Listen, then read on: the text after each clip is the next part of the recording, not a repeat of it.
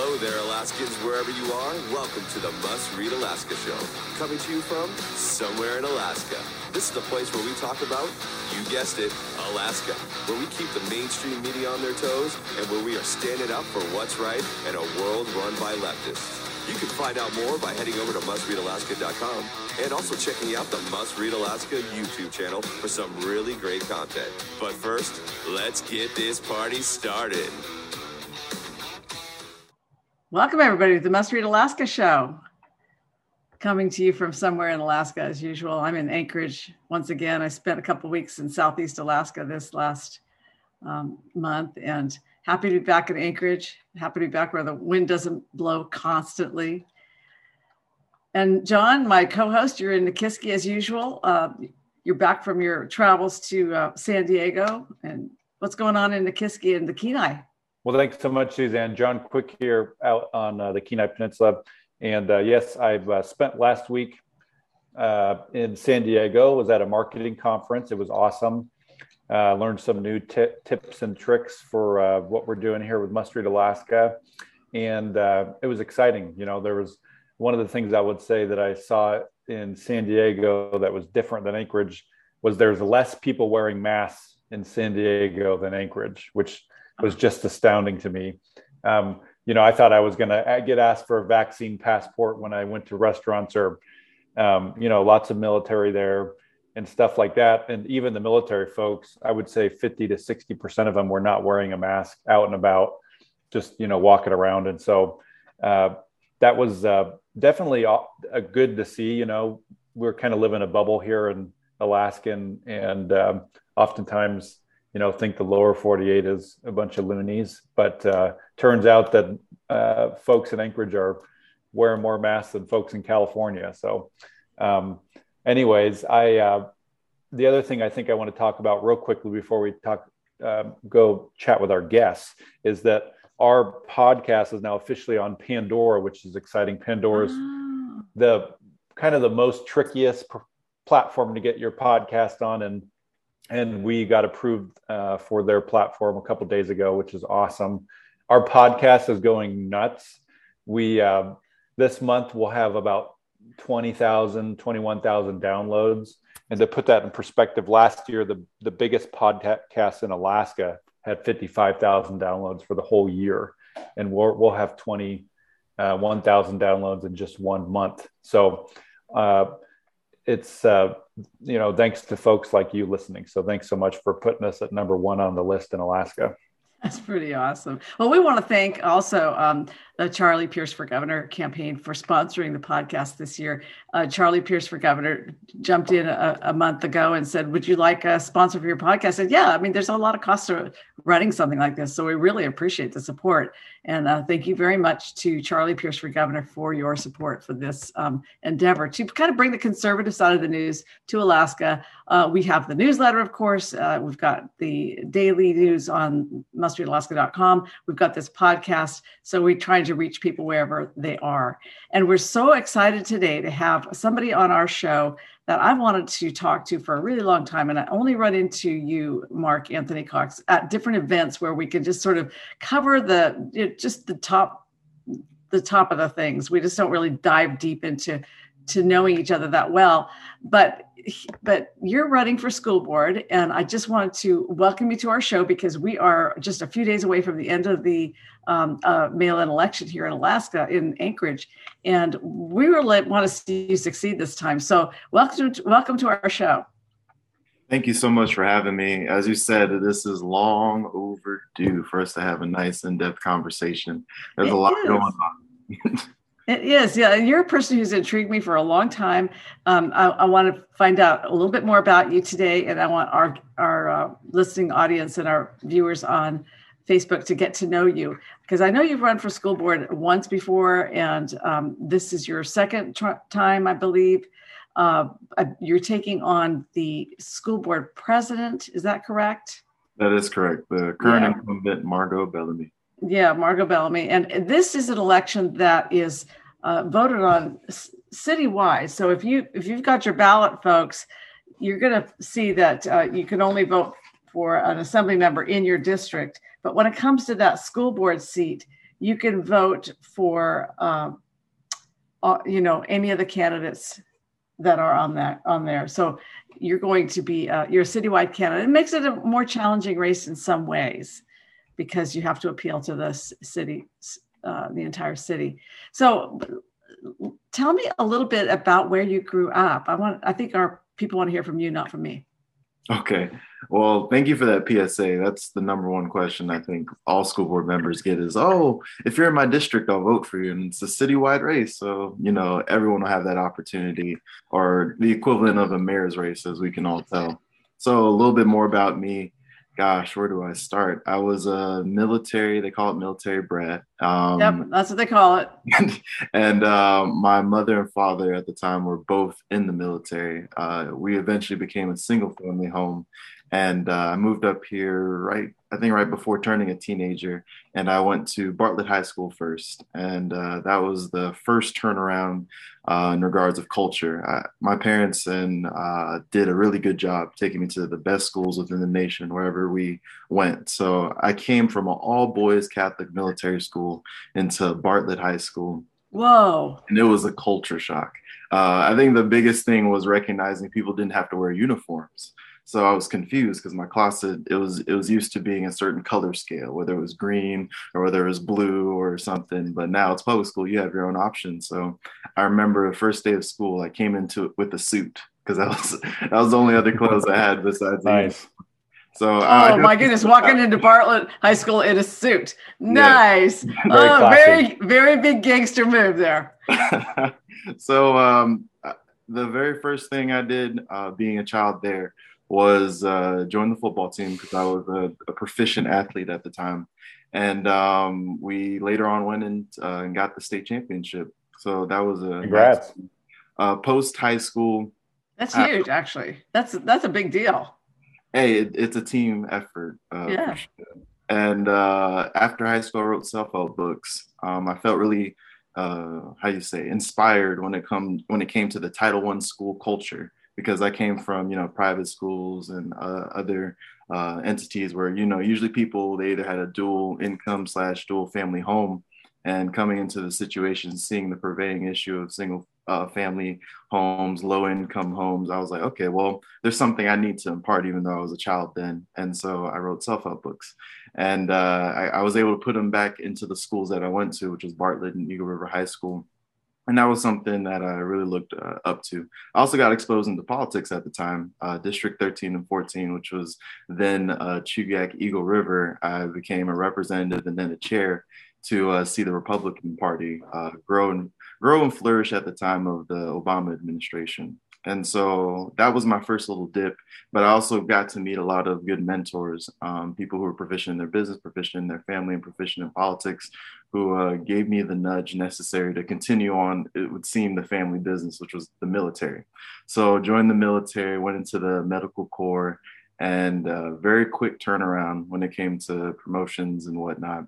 While also having an entrepreneur spirit while in the military. So it would seem impossible, but, God provided a way for me. At the time I met my wife, I had met her 10 years prior to, it was, the natural chase to finally be able to marry her. And she came from Anchorage, Alaska too. And so once we got married, we were able to get out of the military honorably, came back to Alaska. And I started going to school again. I didn't think it would be something that I would do. I was a good student because I came from really good education systems. But once I got up here, I wasn't really too motivated. But thankfully, the military, it taught me to once again reach a little bit higher for your goals. So decided to go for my degree and finishing up my finance degree, did my associates. And now, oh man, in the midst of COVID, I did a 501c3 called Family Charity of Alaska. And so I saw the issue firsthand, people with food insecurity. So was able to establish that and be one of the many hands that helped out the community at the time. And man, all the issues that came during that time period, it was a busy job. Also got into real estate as a professional, and then started a retail business, and also started a subcontracting business. So with all of that, plus doing urban design commission as a commissioner, as well as teaching 12 to 19-year-old youth in my church. Even though it sounds like a lot of things, they all kind of have the same string attached. And that string is that my passion is helping people. My passion is drawing the best out of people, taking from whatever I consider abundance and giving it to those in need. So whether it be tangible or intangible things, it's a natural, it's intrinsic, it's what I like to do. And now here we are in the midst of the Anchorage School Board candidacy, and it's all in the same breath, whether it's helping kids, whether it's helping families. These are the tenets that I stand for in my platform as well. That's awesome. That's awesome. Well, Mark Anthony Cox, I love hearing your story. It's inspiring for folks. I think that oftentimes people think that, you have to get into politics in your back nine of your career or life, when you're 60, 70 years old, okay, then it's time to get into politics. But I think seeing somebody like yourself who's young and ambitious and has an entrepreneurial spirit, I think it sends a different message, which I think is a good message of that you don't have to wait around to see the change that you're wanting. And so my question to you is this, what do you think the school board could be doing better? I think, people run for a reason, and there's definitely, sounds like you're a pretty positive guy, but if you had to point to a couple of things that the school board could be doing way better at, what would you say a couple of those things would be? I'm glad you said a couple of those things versus just one. I don't have to base my answer. One of the things that stick out the most for me being an entrepreneurial type of individual is management. The lack thereof, I can't necessarily fault the board, because then the second thing besides management would be board composition.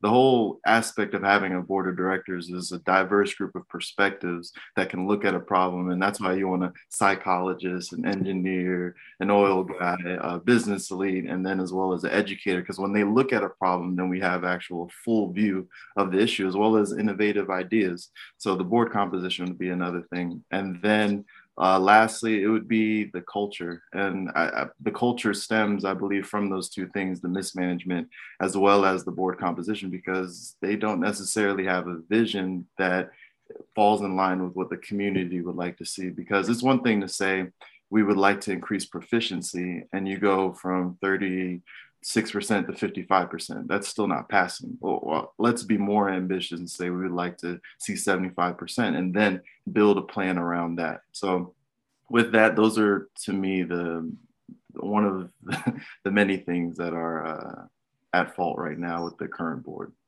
Yeah. Can you imagine what our entire city would be like if we had our goals set even at 75% proficiency for our students? But the fact that the board is only hoping to just breach 50% of our students will be proficient in reading and math at their grade level, that's as high as they feel that they can set it. It's discouraging, because that means 50% of our students are heading toward basically a really hard life.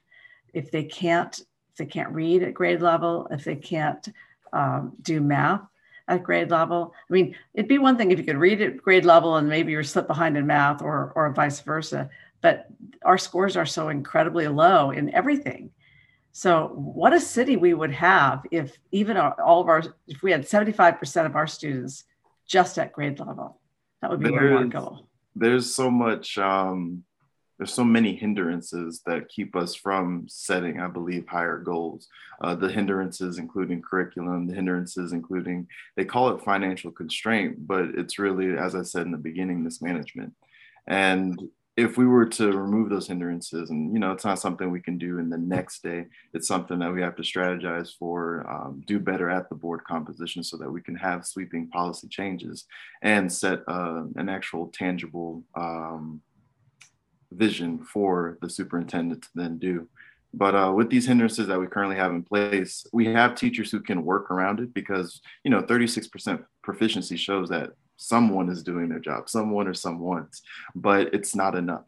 It's not it's not doing well for us as it looks for the national stage. Because think about individuals who come with their children. Maybe they aspire to come to Alaska. Well, the first thing they see is that we are the least educated state, but we spend the most per child. Then we've just attracted individuals who could then help out Alaskan businesses, who could then help out our city. So what we're doing, it's creating a bigger problem if we don't fix it. And I believe one vote at a time when it comes to this cycle for myself and Rachel Reese as well, we have an opportunity to change the tide, because this is how we fight the things that we don't like in a democracy. We vote. We get out there, we vote, we tell other people about it too. There you go. And yeah, go ahead, John. So as you're talking to folks, I'm sure you're talking to parents and folks in the community, and you're doing fundraisers and get-togethers. What are some of the, one or two biggest concerns that these parents have with the school board, and how would you address them as a school board member? I do get a diverse group of people who contact me, whether they have kids or don't have kids, whether they are teachers, were teachers, or have never been one. And so from each of those categories, I would say from people who are teachers, who have been teachers, they remind me over and over of the mismanagement. They remind me of the curriculum constraints that they have. Right now, they're at a point where they're reading from a script to teach our children. They're at a point right now where we as parents wouldn't have our kids in front of a TV all day, but instead we have our children in front of a computer screen all day to teach them. And when it comes from a parent's perspective, it's a lack of trust in the current school board and school district when it comes to not only the proficiency, the ability to make our children proficient, but also what they are being taught. There's many questions, there's many discontent parents when it comes to the type of curriculum being taught as well. And it's ironic that it's not the whole district. There's certain schools that pop up that I hear over and over again where a majority of many discontent parents are at. And then when it comes from people who don't have children in the system and who don't have children in the system either currently or not anymore, it's the tax burden. We constrain our city 62% because as we continue saying yes to bonds, the city has to use its own credit.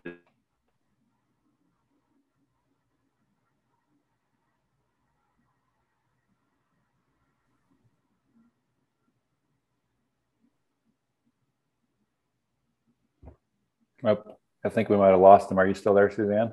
I'm here, and we just had a little temporary glitch, but we may have lost. Let me go see. It's just like personal finances.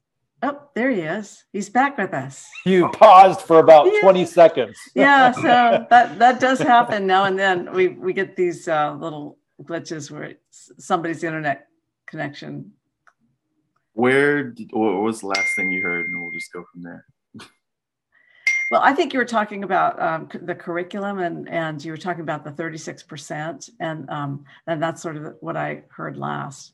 Okay. So the curriculum from a teacher's perspective is, and the constraints of it is something that they don't enjoy, as well as parents. The content of the curriculum, we know critical race theory is a big issue, but of course they have another name for it, social emotional learning.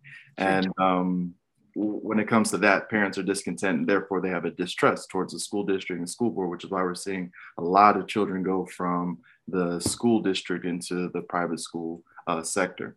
And then when it comes to the people who don't have children in the system anymore, or who never had children in the system, it's the tax burden that we do. We as a school district, 62% of our city's budget is tied into us, because as we continue saying yes to bonds, the city has to make sure that we can do good when it comes to paying those bonds back. And right now, without any new bonds, we're set to continue paying off bonds till 2050.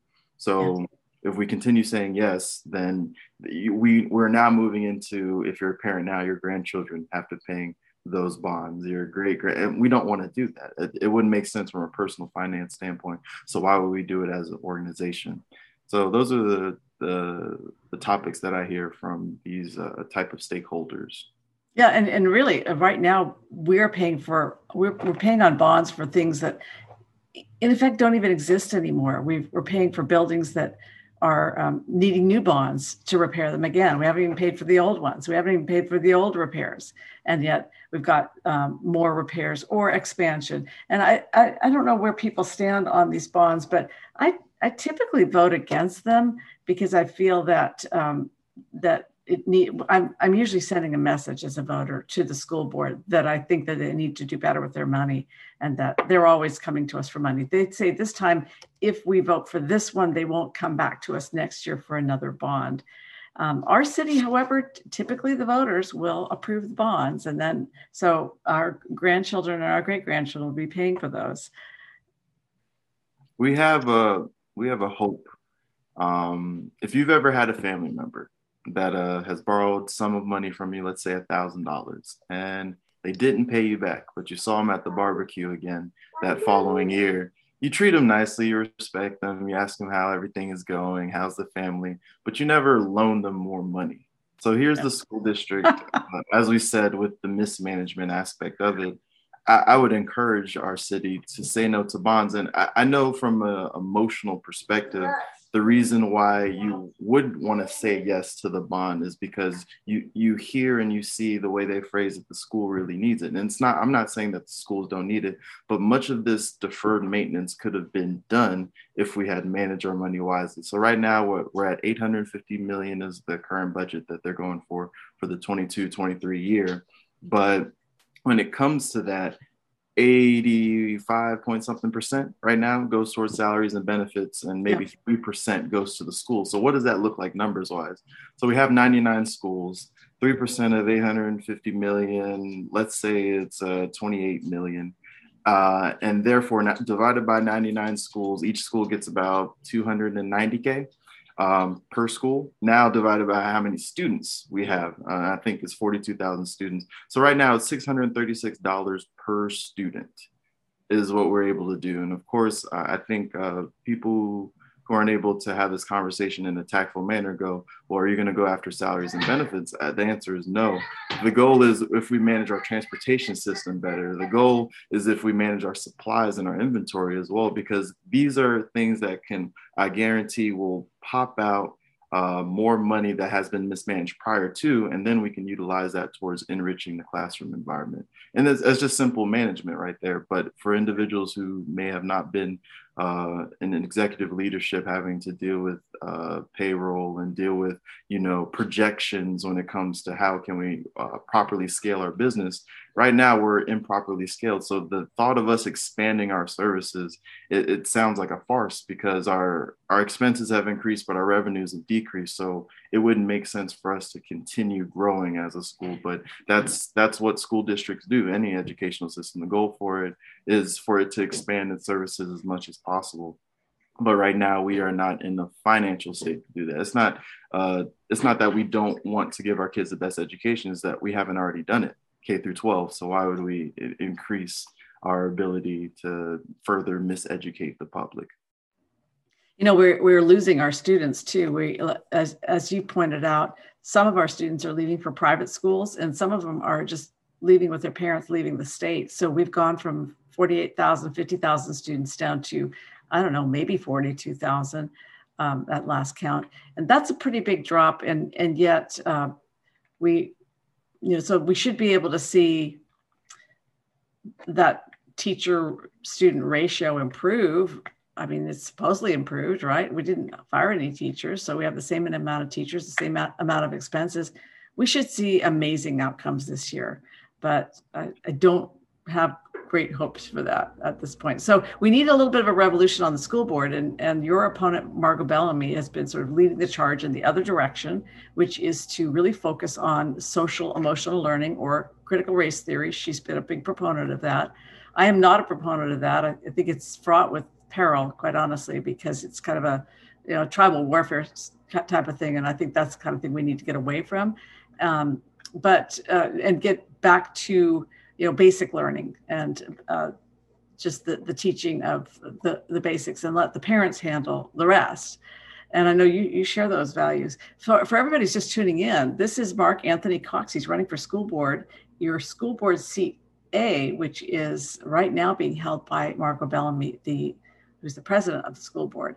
And she's also a a real strong advocate of sort of these equity democratic policies that she keeps pushing. And she's quite the formidable candidate. She's got a lot of money. She's got a lot of union support. And you're up against a real race. This is a real race for you. What are people telling you when you get out there and talk to them and do your door-to-door? It's funny. The transition of comments. At first, the comments were, good luck. And now it's, when you get there, please don't change. So there's a lot of community support. I see pictures of ballots, and some of them I do have questions on of their choices. But no matter what the composition choices are, they continue to choose me for Anchorage School Board seat A. And it's an honor that so many different types of people, whether their political views are the same or very dichotomous, are still wanting to put support for Mark Anthony Cox, whether it be for the youth or whether it be for the ideas. When I talk to people, of course, I tailor the conversation to the party, but I stay true to myself and my beliefs. So if I'm talking to someone who's very different when it comes to political views instead of biblically conservative like myself, then I speak, or at least I major on the point of the mismanagement aspect. I major on the point of property tax and how school board does deal with you and your family as well. And I speak of the proficiency and the hopes that I have for it, because that's something that goes across the aisle. When you start getting into the conversation of people's kids or people's money, now we have a personal conversation. We no longer are talking about the weather. We're talking about things that we truly care about. So even though I am going, I run my campaign not against a person, it's ideas. We have different values. And because of that, I think people enjoy the added level of respect, even though politics can be the Wild West at times. So I speak on policy. I don't just say what, but I also say how. So when it comes to the learning outcomes, schools from the K-3 aspect should be able to teach our kids to read, because after that, our kids should be able to read in order to learn. So we lose a lot of our kids not being able to do that. And I hear firsthand accounts of second graders not even knowing their ABCs in our current Anchorage School District. So there is a high chance that these same kids, when they become disengaged with the learning that's happening in schools, will get into mischief. And so then we also have a crime issue too. And, I run a school board race, not a city race, but all these things do correlate. And that's why municipal elections are extremely important. So the goal for us as a school board is to get back to basics. It's not necessarily something new, because what we have done for at least the last 20 years is continue getting the new things. Where it's like, okay, yeah, that's old, the Saxon, that's old, all the reading program. Let's do something different. And that something different has set us back further than us just maintaining the basics, remembering what we are there for, because schools, especially the K-12 environment, my belief is for it to be a foundation builder. Once we have a solid foundation, you have reading, writing, math, and social studies and civics proficiency. Now, when we get you out into the quote unquote real world, you have a base. You have a base where now you can go to the Ivy League school, or you can go to the community college, you can go into vocational programs, you can go into entrepreneurship even, and be established. And that's what we need for our children, is for them to be established, not just exposed or inundated with material, but established with an understanding so that they can then be wise in the quote unquote real world or post-graduation. Wow. So I think a lot of my friends that are live in Anchorage, they think that the school board overstepped their bounds by, closing down in-person learning and shutting down sports and making masks required on kindergartners and first graders. Do you think any of that was an overstep? How would you have done it any differently, or possibly influenced it differently? COVID-19 put upon us unprecedented challenges. And with that, we were adopting other states' policies. We were adopting, whatever we could hear. And by we, I mean the school board and the school district. And there was a time where we were just simply confused. But after confusion had passed, we had a resolve. And this is where government makes such an important part, is because we're representation. We're public servants. What are we serving? We're serving our public. So it's one thing for California to do what they want to do, in New York for what they want to do, but we as Alaskans have a preference in how we want to learn.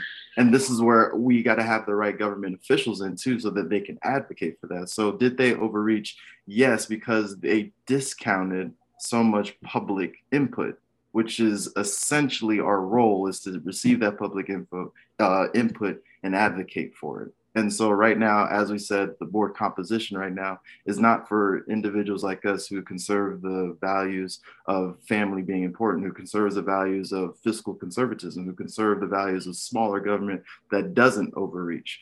Instead, it's all the way on the opposite side. So they did overreach. And that's one of the biggest lessons, I hope, for the future board, is that we never become so focused on what everyone else is doing that we forget who we are. We're Alaskans. We are putting in our own blood, sweat, and effort into our children's educations, into our city's prosperity, into our state's flourishment.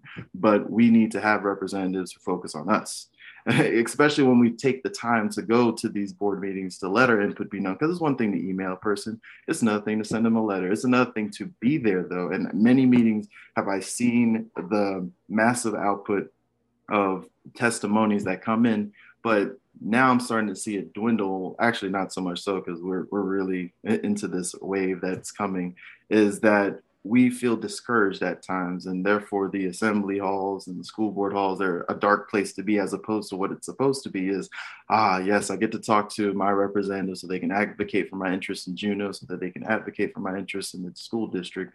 And that's just not where we're at currently, but I do have a hope with a sizable change in all of those arenas that we can get back to the basics. We can get back to the original intent of what government is.